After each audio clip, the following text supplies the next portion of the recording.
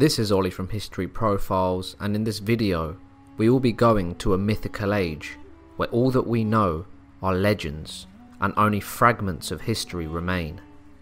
The year is 3000 BC and Egypt was being ruled by King Scorpion, or as some of you may know him, the Scorpion King. This was an age where kingdoms would rise and fall like the sun, but some would prosper and even flourish. The land of Egypt in this time was chaotic.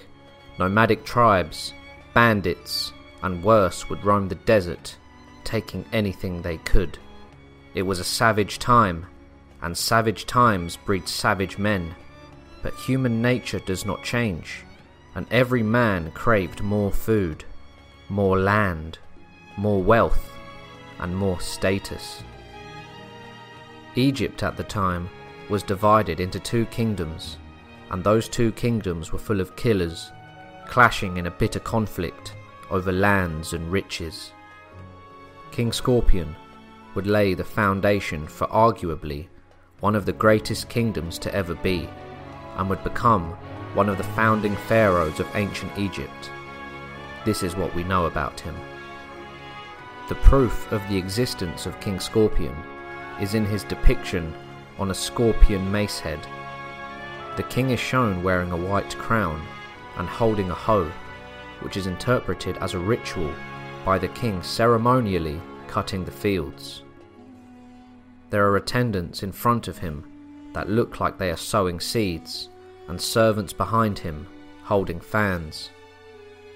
In the image there are also dancers, a priest, and some ancient deities named Set, Nemti, and Min. However, the lower section of the mace head has been lost. Historians think that on the missing section there is a second depiction of the king wearing the red crown of Lower Egypt. If this is the case, then the mace head would show King Scorpion as a ruler of all of Egypt. Now, in the uppermost scene of the artifact, it shows the gods, Set, Min, and Nemti, and there are also hanged lapwing birds and hanged hunting bows. The hanging lapwings are said to represent the common man, and the bows represent archers, perhaps hostile nomadic tribes. Their hanging is interpreted as proof that King Scorpion began attacking Lower Egypt and Egyptian enemies in different lands. Eventually, King Scorpion would overwhelm Lower Egypt and unite the land. Another entrancing artifact is a large rock near the Nassar Reservoir in Sudan that depicts a big scorpion figure standing over his killed enemies. Their death is shown by them standing upside down and being pierced by a volley of arrows. There are two further figures that are still holding onto their bows, shooting arrows and causing more devastation. The enemy of King Scorpion are thought to have been the Nubians, since the ostrich feather and bow were attributes for the Egyptians to mark the Nubians. The scorpion faces a human figure with an artificial beard and knife. The human figure is holding a long cord to which the Nubians are tied. This scene represents King Scorpion celebrating his victory against the Nubians. King Scorpion may have been a warrior king.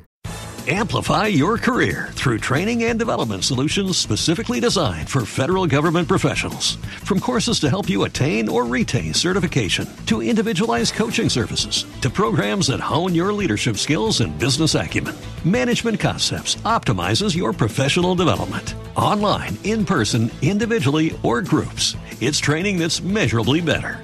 Learn more at managementconcepts.com. That's managementconcepts.com. As the artifacts associated with him convey him looking over his defeated enemies. In this mythical age, many facts are still uncertain. How did King Scorpion become a king in the first place? Was he born into it, or did he gain the throne through the right of conquest? He did defeat the forces of southern Egypt in battle, and the animal which is associated to him is the scorpion. This animal commonly stood for danger and in military contexts stood for storm or attack, so it is unclear why he is associated with this animal, but it may be because he was a dangerous military leader who caused the utmost devastation to his enemies. If this is the case, this behaviour would lead him, according to some historians, to unite all of Egypt, birthing an enormous kingdom, a legacy, and one of the richest lands on earth at the time. Some other artifacts have also been identified relating to King Scorpion. Numerous small ivory tags showing the image of a scorpion were found in Tarkhan in Egypt. One of these ivory tags shows the scorpion and reads, "The scorpion is great," and another shows the scorpion holding a long stick, smiting the enemy. These ivory tags once again convey the greatness of King Scorpion and depict his military might. The information regarding this legendary figure is scarce. In the film The Scorpion King, he is represented as a warrior mercenary who then became king through many trials, tribulations, and battles. Although we don't know the ins and outs of the life of the real Scorpion King, based on the assumptions of the historians who have studied Egyptology and the artifacts relating to the Scorpion King, we can assume that if they are correct, that he was very much a warrior king. His life of mystery is what makes him ever more interesting. How did he rule? Was he just? And what does his name, the Scorpion King, mean? What meaning does the scorpion have? We do not know how the Scorpion King met his end. The burial place of King Scorpion is unknown. However, there are two tombs that could be his resting place. The first candidate lies at El-Kab, which is a necropolis for the early dynastic period of kings. This tomb is a chamber divided into 4 rooms by a simple cross-shaped mud wall. Many ivory tags with scorpion figures were found in that location. The second is located at Heracleopolis, and many ivory tags with scorpion figures were found there as well.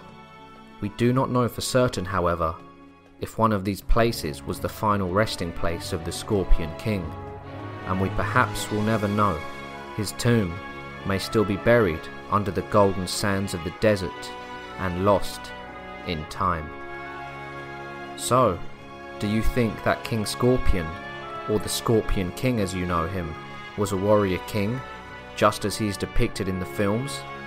Do you believe that he was one of the great pharaohs that united Egypt and was a conqueror as well as a king? And what do you think of his association with the scorpion for which he is famed? Could this represent his character in any way?